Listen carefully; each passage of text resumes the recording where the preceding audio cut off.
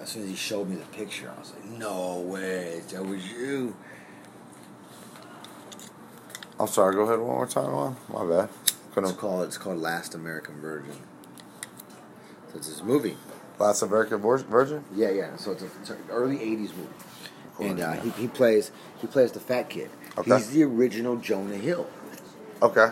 Like real talk, like that. Like Stand By Me, like the one fat kid that actually grew up to be a fucking juice head. Yeah. But this guy's still fat. No, I know.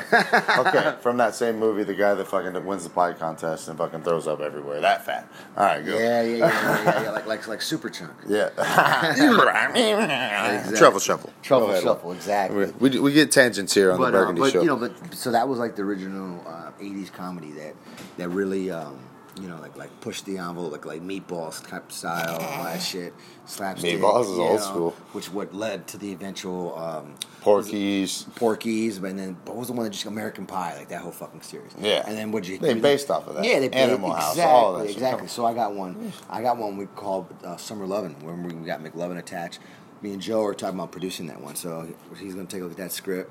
And then we also got Edward Norton taking a look at the Boys Town script right now. So we got a lot of good momentum going on here. You got fucking McLovin's a good shit, dude. That kid, when he's role models. It's a Minotaur. He's like, say you want to see her whispering eye, and he said it, and he's like, oh, it's a vagina, it's a vagina. No. We got and Burgundy in here. We're gonna end the session. Come back and see us, all right? Boom.